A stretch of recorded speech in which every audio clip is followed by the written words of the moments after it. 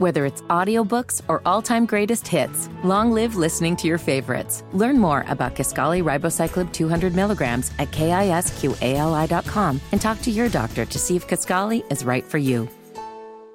Speaking of legal stuff, crime, punishment, judges, legal stuff.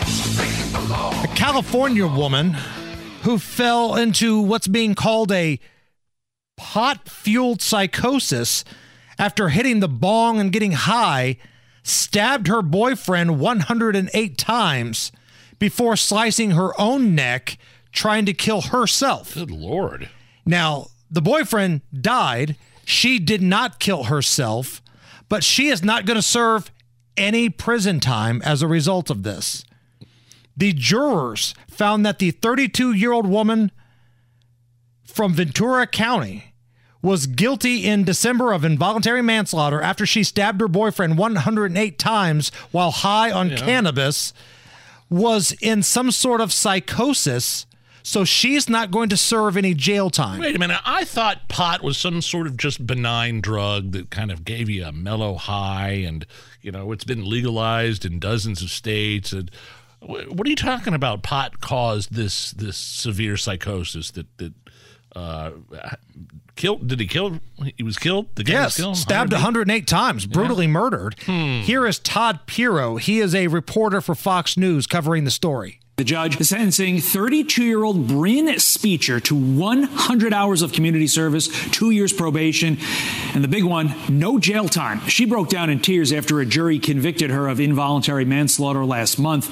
California judge claims she had no control over her actions after stabbing the victim, Chad O'Meala, 108 times. Psychiatrists in the case claim the incident was, quote, 100% caused by cannabis-induced psychosis after the 32-year-old took 2 hits from the victim's bong.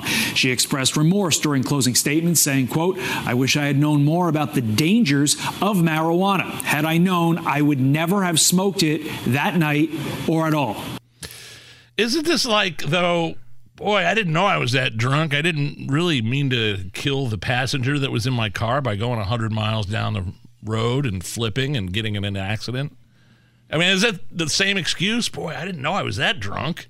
And now, because of this ruling in California, like, how many people that smoke weed are going to say, well, I didn't mean to brutally murder my, relative or this guy that, did this or that, but I was high. You see, I'm telling you, you see these kinds of stories in the news a lot that involve cannabis and people that are freaking out and going into some sort of weird psychosis that they end up killing their kids. They end up killing, hurting themselves. And, wait a minute, I thought pot was like supposed to be this just, a mellow drug that doesn't cause any harm. It helps me with my glaucoma. You know what I mean? Like, that's kind of how it's billed, but there's been a lot of stories that involve cannabis. And I see where you're going, and you're right. Pot can be a little more dangerous than people think.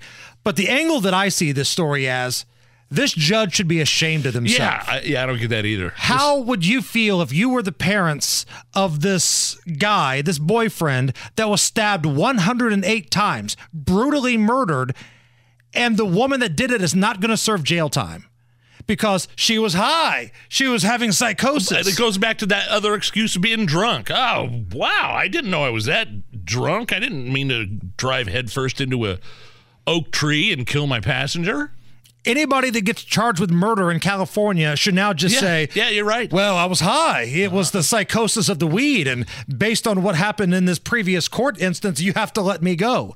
That's a really dangerous thing to do right there.